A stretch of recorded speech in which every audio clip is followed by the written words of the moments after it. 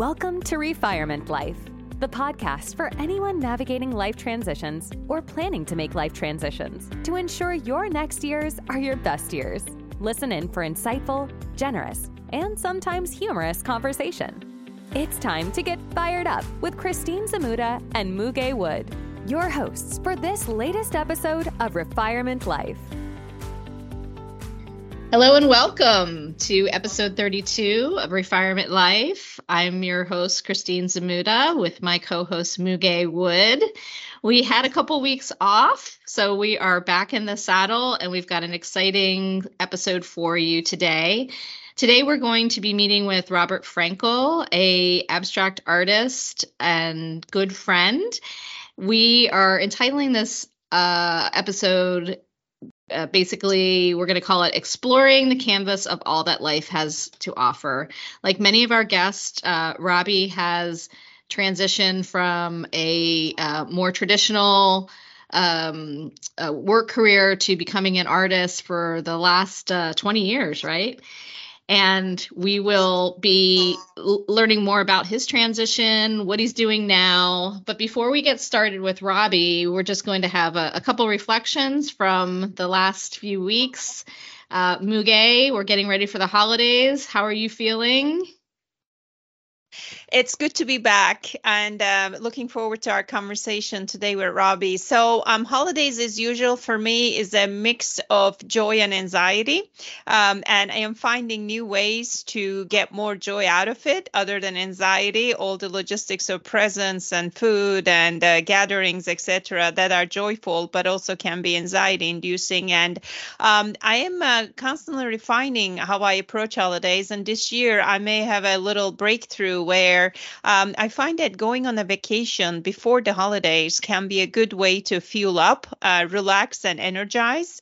And this year, my husband and I just returned from an awesome vacation to Puerto Rico and the Caribbean in celebration of our 30th wedding anniversary. So that was a fantastic time. And I am finding that it really helps to kind of relax, calm down, energize, and sort of fuel up before, as we would, a major event. So this may have to be a tradition. The other thing is, this year, I really wanted to honor my kids' wishes on how they want to spend the holidays. My two college-age sons, we typically always take a Christmas vacation with the family, go somewhere, islands or someplace nice, because that seems to be the only time calendars line up. And this year, my kids specifically asked to stay at home. They said they have little time they spend at home. They would rather spend the time at home and not have to travel, and would rather prefer doing things together as a family in Houston, which is where we live. I said, well, that's awesome. So then I went straight into that, and now we have a couple of tickets to college basketball and football games in town. We are going to go see some holiday lights. So that actually took the stress out of all the travel and transport and logistics, and that all comes with it. So I'm looking forward to it. So I think I'm in a good place now. Now that we have more direction and more relaxed direction in terms of what we are going to do the last 2 weeks of December. That's awesome. Well, congratulations on your wedding anniversary. 30 years is a huge accomplishment. Thank you. And I think you're approaching the holidays the right way. And good on your kids too, to just like raise their hands and say, look, we'd like to just chill out. Yes. Stay together as a family. And I'm kind of in the same situation. I'm the oldest of four girls, and all my family is in West Palm Beach. Every year, and Paul and I have been together 28 years. So every year but one, we had one COVID year where we didn't go home. I, brought my two kids, all the presents for everyone, for them. It's chaos, and have done that for forever. And this year I wasn't feeling it. And I think probably because first, I'm retired. I have more flexibility on when I can travel. So it's not dependent on, hey, this is Christmas and you need to be with your family. I can go in February. I can go for longer. And I gave myself permission to not go this year. And I did feel a little guilty because it's a huge tradition for us. But my situation with my older kids, my daughter just moved away out of the area for the first time. I get her for 5 days when she comes at the holidays. My son's in college, and just having the core four together, like you said, in a way where selfishly, I don't want to share them with everyone else because I don't get them as often, right? So that's what we're going to do. I think that was just a better way, like you said, to kind of give yourself permission to celebrate a different way, release the tension and anxiety, and just be present for this holiday. So doing that, the other thing that I decided not to do this year, and I do this almost religiously every year, is do holiday cards. And it was just a lot of it's another thing to do. Everybody knows how I feel about them. They're not going to miss one year. And instead, what I did, and we always adopt a family, but I said, instead of spending that money, let's put more into the adoptive family. Like, let's do something for someone else that's, easy to execute on. We've got this great group who organizes for 30 families here locally, groceries, the things on the kids' Christmas list. Hopefully there's a few things for the parents too, because, times are tough and they should be recognized. And they organize it all in an Amazon gift registry. And it's really easy to just, click, hey, these are the things that you'd like to help someone else out with. I will put that link in my show notes for anyone who's listening, because we still obviously have a lot to cover with, so many people in need. And again, it was a way that gave me permission to do something different in a way that makes me feel better about that decision. That sounds terrific. And I may actually come over. Now that you establish where you're going to be, it could be your core family of 4 plus me. So that sounds terrific. And I think it's just so important to listen to ourselves. We talk a lot about being our authentic selves, how we show up, and how we show up for holidays. Is a good opportunity to practice that. I'm excited to hear about your holiday plans. That sounds really nice. Yeah, I think we're going to do one overnight to New York City because we're so close, and that is just so fun this time of year. That is just so fun. I'm expecting to see a lot of glitter, sparkle, and pictures out of that trip. That sounds that sounds very nice. That sounds very nice. Yes. So with that, I think we're ready to bring Robbie Frankel on. Hello, Robbie. Thank you for joining. Sure. So Robbie and I met recently at the Superfine Art Fair. We had the good fortune of being having our booths right across from each other. So over the course of 4 days, we got to know each other really well, and really enjoyed just first learning from you. I mean, Robbie is a very accomplished artist. He was super helpful to myself and my business partner as we were navigating the show and learning more about how things are run. And more importantly, I got to see Robbie's art over the course of the 4 days and saw people interact with him, and just really enjoy his creations and his paintings. So Robbie, tell our audience a little bit about your background, maybe a little bit about you professionally as an artist and also personally. Well, I started out as an artist in the 3rd grade. I never wore my glasses to school, and I could never see the blackboard. So I used to bring colored pencils, and my whole school career, up until sophomore year of high school, I would just doodle in the book. I'd do my homework at night, I'd try to figure it out, and I would spend the class time making pictures. Wow. And those pictures that I was making starting in the 3rd grade aren't really a lot different than what I'm painting now. Interesting. And were you getting in trouble for creating art? No, I would just kind of space out and be making art all class time. And by the time I graduated high school, I was a pretty decent artist. I probably missed a little bit on the school end, but it all worked out. Well, you did have a career also before the art. So tell us about that. What was that like, and what did you do there in the Chicago area? I started out in the real estate finance business, and every day I had to put a suit and tie on and try to arrange financing for hotels and office buildings. And I worked for this big company.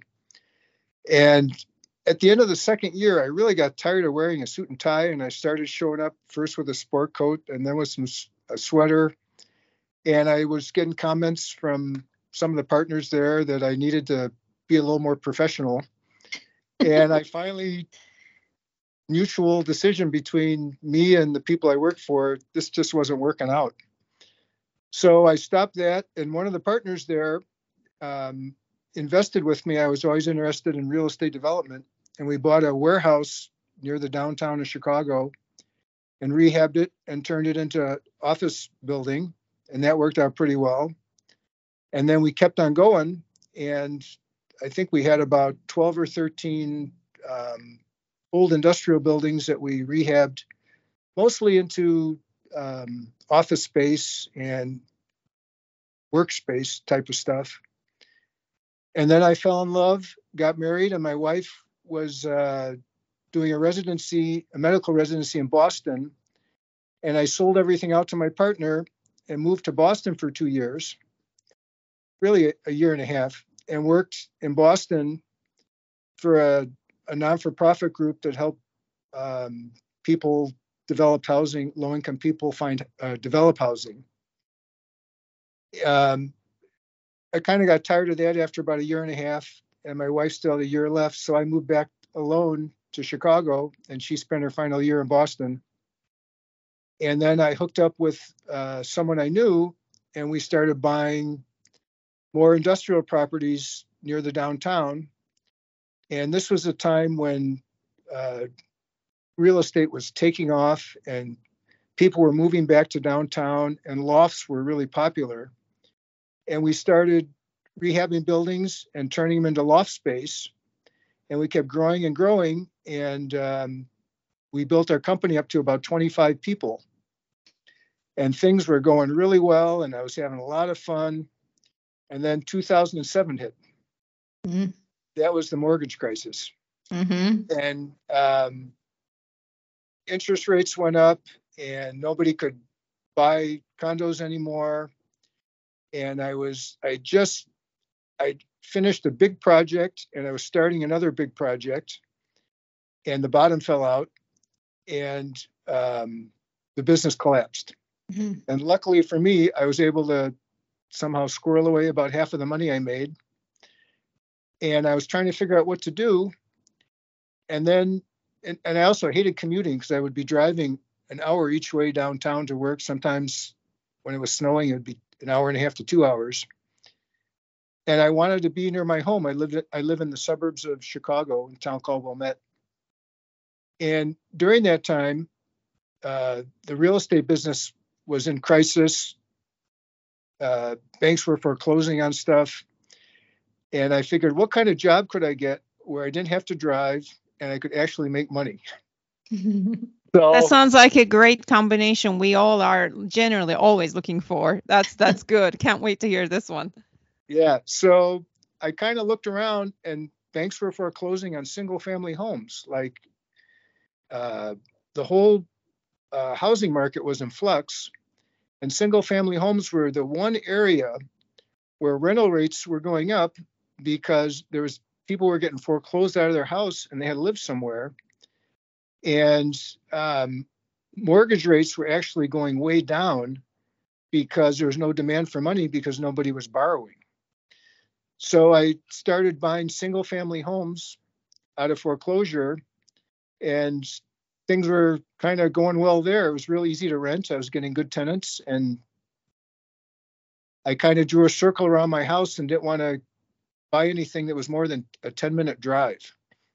So because besides rehabbing the houses and managing them, I had to go there and fix stuff and do stuff. And so I don't know what got into me, but I got it up to about 30 houses. and I was going crazy. I was working 7 days a week, and I was rehabbing and managing and getting calls all the time, and it was too much. Luckily, at that time, my kids were out of the house, and I didn't have to worry about my kids. I had one kid still at the house, but I have 3 kids, so I had 2 out of 3 out of the house. So I wound up over time selling about 1/3 of them. I still have about 2/3 of them. And one day it was in the middle of the winter, and it was about 20 degrees out, and I was at a job site in a house, and it was about 10 degrees inside. And I was waiting for an electrician, and I decided, why am I doing this? This is really stupid. I don't need the money anymore. And I'm done. This is miserable. This is miserable. You had a literal brain freeze. I had a brain. So I'm going to be an artist. So I stopped expanding. I told you I sold about 1/3 of what I had, and then I decided to become a full-time artist. My kind of thing I really loved doing my whole life. So my wife actually helped me get going. There was a competition in New York that I told her about. And then I thought, they're never going to pick me, so I'm not going to send my stuff. And my wife insisted that I send my couple paintings to this gallery in New York. So I sent it, and I got in the gallery, to my shock and amazement. And then there was another competition. The second one I entered was in Colorado, and I won first prize. Wow. So I thought, wow. Amazing. I thought, maybe I could be an artist. So that was about 6 years ago, and I've been painting ever since, having a really good time. And the first public place that I showed my art was an art fair in a town called Evanston, which is right near Chicago. And I had my stuff priced for my experience. I had all my paintings priced at $75. So the canvas cost about $20, and the paints or whatever. And I sold over 10 paintings. I was like, wow. For people not in the art world, $75 is pretty cheap for a painting. Yeah, very cheap. But it was a good experience. I had a lot of fun. And then I got in a couple galleries in New York and was able to get a lot more than $75. And I've been working at it ever since. I'm in some galleries in Miami and Chicago and in New York. And I go to shows like the one where I was lucky enough to meet Chris. And I'm just having a really good time as an artist. That's awesome. So, hey, if you can remember back to the first time you hung your work and had someone see it, what were you feeling? What was that like? That was at the gallery in New York. I took my family to New York to celebrate, and it was so much fun seeing the painting on the wall and having people look at it. And I just kind of stood around listening to all the comments, and it was really fun. That's awesome. That's awesome. Well, I think that was the most terrifying thing that I've ever done personally. And I've done a lot of terrifying things in my life, had to like brave myself to do things like, speak in front of very, very large crowds, all of that. But the first time that I had people look at my art, I was like, oh my God, it just feels like your soul is hanging on the wall. So were you mostly worried about negative comments, or? It wasn't that. I wasn't worried about negative comments. It was just like really personal. It's something like that I made. It's just like, I was not worried. I always think that people are going to like things because they like them, not as much relevant, I guess, to me, but it was just the creation aspect and sharing what I created publicly for the first time. Now I'm used to it now, but it was that first time I was just terrified. There's an artist whose name is Mark Rothko, famous artist, who's dead now. And he painted some of his most iconic paintings, a series of them, and he sold them to a restaurant for $1 million in the Seagram's building in New York. And they hung up there, and he went to go see him, and he was so angry and terrified, and he offered to buy him back for more than they paid because he didn't want people eating dinner and looking at his paintings. That's awesome. That's amazing. I think in a lot of the conversations we have, Robert, through our podcast, we talk a lot about life's transitions and having the courage, the determination, or that inflection point where we take the first step towards doing something that really brings us joy. And that first step is very hard, whatever it is, learning a sport, talking in front of an audience, showing your art. And it's great to hear that you have taken that step and you are creating beautiful art. I had a chance to go look at your website and robertfrankelart.com. And I love your tagline that says, enter a world filled with color, shapes, and joy. So what I am curious is, what inspires your art? What is that creative process is like for you? Does it change? You get inspiration from certain places? How does that work? Boy, that's a really hard question. I like to think of myself as a happy person, and art, when I'm making art, it makes me happy.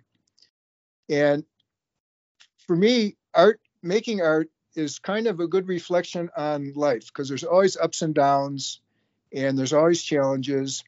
And when you start out with art, for me, I just either take a pencil and draw some lines around or throw some paint on the canvas and kind of doodle it around a little bit, similar to what I was doing in the third grade on a piece of notebook paper. And that's kind of the fun part of it. And then you kind of say, where do I go next with it? And that's the first challenge, is what do I do next? And there's always a self-doubt. Oh, this will never work. I'm going to stop. And then I think, well, I paid $40 for this canvas. I better keep on going. So I put it aside for a little bit, come back to it, keep working on it. And then it kind of magically turns into something. Like Chris, I listen to music while I paint, and I usually spaced out while I'm painting. And then at the end, there's another challenge. It's kind of working, but there's something in it that's not working. And that's really the hardest part of the painting, is the last piece of the puzzle. And if you think about how to make it work, it never works. The only way to make it work is to not think about it and let it happen. And for me, that's a really good metaphor for life, because if you try to force things, things don't work. And if you just kind of relax and let things happen, and you can kind of have an overarching goal or aim, but just kind of open up and let the universe do it. I know that sounds really kind of stupid, but it really works. And that's how I work with art. It really does, and it is hard to explain that, but I think we all have experienced it, where we maybe tried very hard to architect a particular outcome, and we worked hard for it, we tried to engineer it, and it just may not have worked, and you sometimes let it go and go with the flow of life, and it turns out things line up for you. So it is hard to explain why and how, but I completely get what you're saying. And I think it's a more relaxed, happy, and joyful place to be, to go with the flow, be in the present moment, and just enjoy whatever hand that you're dealt with at that point in time. Mhm. Yeah, and things always don't work out, like the paintings. Right. All the paintings don't work out. And, eventually maybe they will if you go over them enough with 10 layers of paint. But, life is the same way. You just got to go with it, and everyone hits a road bump, and it happens. Right. So, I mean, I think we also read and try to appreciate a little bit healing part, aspect of art. Not everybody is going to be able to create beautiful art that will be hanging on a wall somewhere. But at the same time, there's a lot of research, I think, that shows even if you doodle by yourself, or even if you do an adult coloring book, it kind of is a good way to calm yourself and bring yourself to the present moment. What are your thoughts on just the average person, dabbling into drawing art, even enjoying it, and just doing something? I don't think I really have any special talent other than I can doodle. I always could doodle. That's my talent. So I think anyone could really do it. It's just trying it. It just takes, whether it's art or whatever else you want to do, it's not about reaching a certain level of accomplishment. It's about just having fun and doing it. Yeah, I love it. That sounds like my game of tennis. It's just you enjoy it, and you may not, be an Australian Open, but you're enjoying it, and bringing joy to yourself and others around you. That sounds great. You know what? You can have. I always used to tell my kids, whatever you do, you can have fun at any level. I'm never going to be Picasso. You know, my kids, when they were doing sports, were never going to be Michael Jordan or whatever sports they were in. But you just got to do it and have fun. Yeah. I wonder too, from looking at your art, if some of your past career of structures and, just even construction and being able to see the bones of something, if that carries over into your art, because you have some linear shapes, you have some kind of curvy and fun shapes, which might be more the creative side. Have you thought at all about that connection? Yeah. I was always really interested in like structure. That was always kind of intriguing to me. And I have a lot of early artwork, which you haven't seen, which were kind of abstracts of buildings. And that definitely came from looking at structural drawings and things like that. And I always had fun, even when I was doodling as a little kid, making squares and putting squares on top of other squares and, kind of early prototype buildings. Yeah. But you still have the fun in there, which I really like about your work, because there is like sometimes you can see an animal if if your brain is connected in that way to bring that forward, or other things. And sometimes you just see a beautiful shapes. What's fun about making it is you don't even know what you're doing. Like after I finished a painting, I said, did I do that? I could never do that again. Wow. Yeah. I've had that experience too. If you look back at some of your work, in the back, storage area, and you pull things out, and like, oh my God, I don't even remember creating it.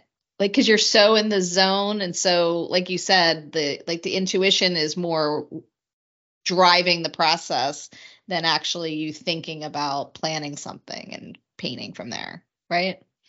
Yeah. Well, it's really fun when you say, how did I do that? And how about the colors? You're drawn to a lot of bright colors. Is that just by design, or have you done? I have no idea. It just kind of all came out when I started. Oh, I forgot to tell you. So what really jump-started my art career is my wife bought me paints. Before, my art career was limited to colored pencils and pens. So a big step was getting the paints. But I was always just having fun with colors. I don't know what it is, but I always enjoyed working with colors.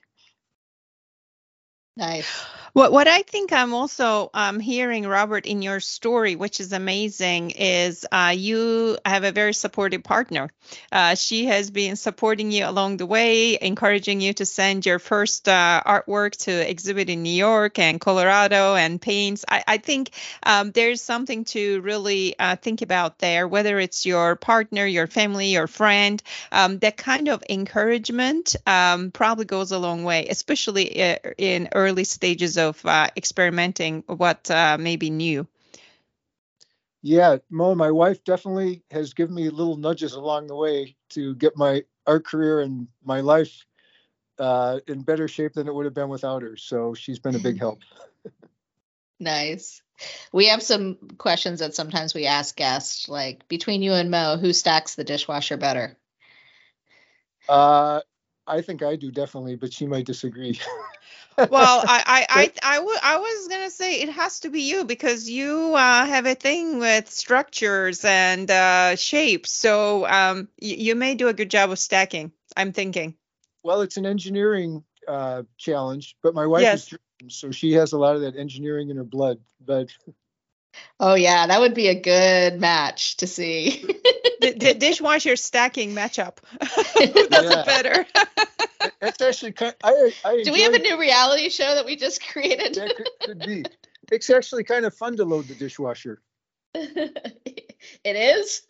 Well, it is an optimization problem, right? Yeah, How much can you load without breaking stuff and exactly. turn it on? Can you make it last overnight, or it's a challenge? Good fun. So if you think about your art journey and you've seen your work evolve over time, is there anything that you're planning to do or trying to bring more of into your art, or are you just going to go with the flow as you have been and see how it evolves? Well, I'm doing both. As an artist, it's kind of fun to get traction in the art world. Mm-hmm.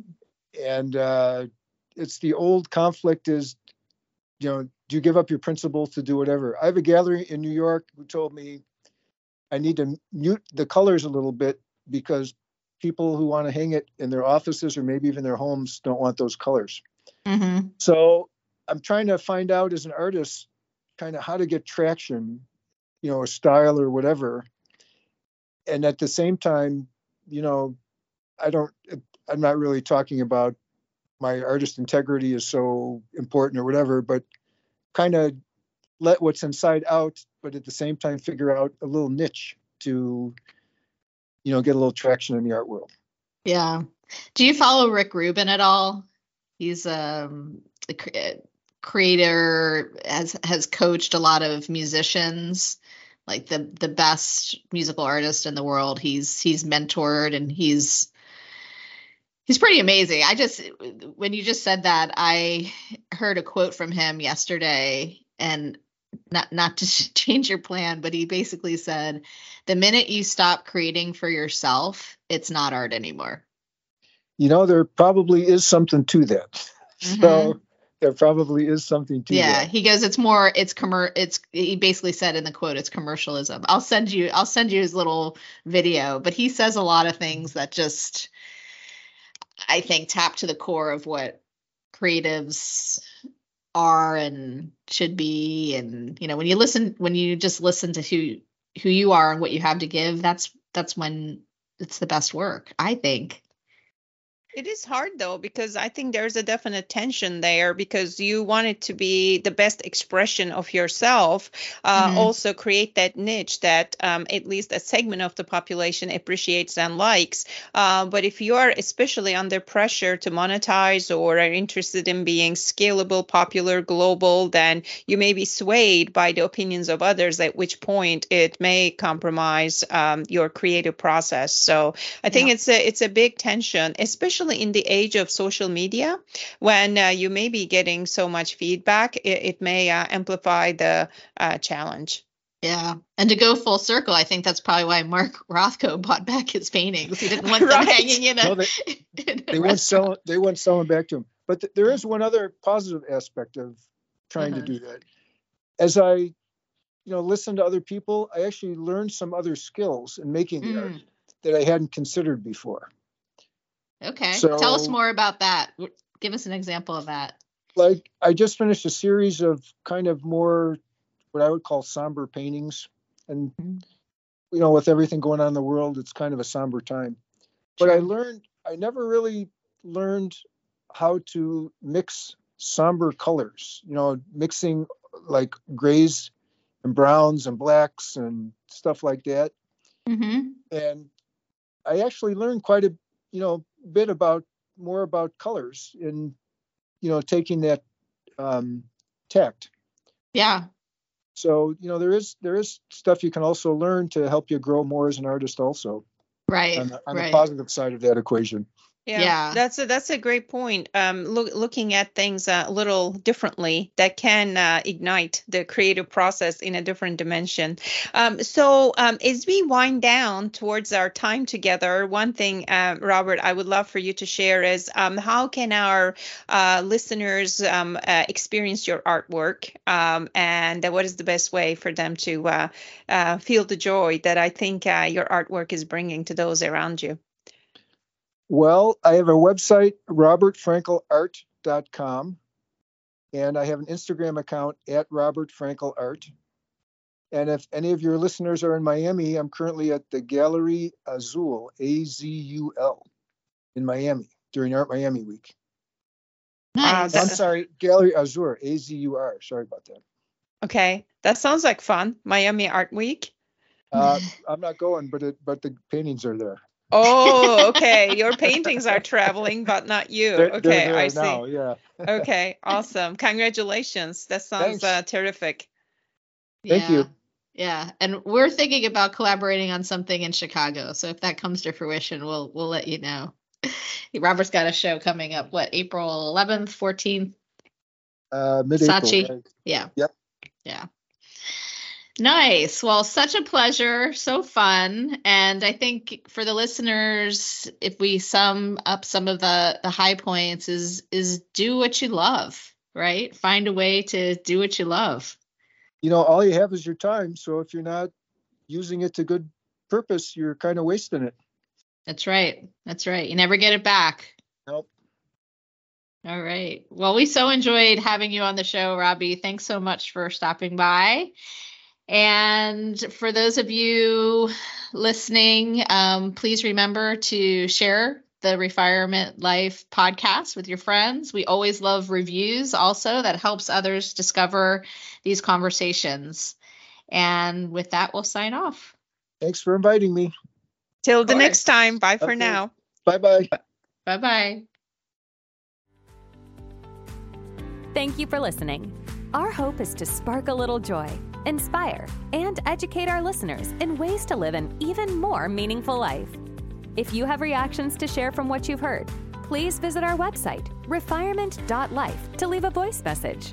You may even be featured in a future episode. To keep in touch, subscribe to our podcast, Refirement Life, using the podcast player of your choice.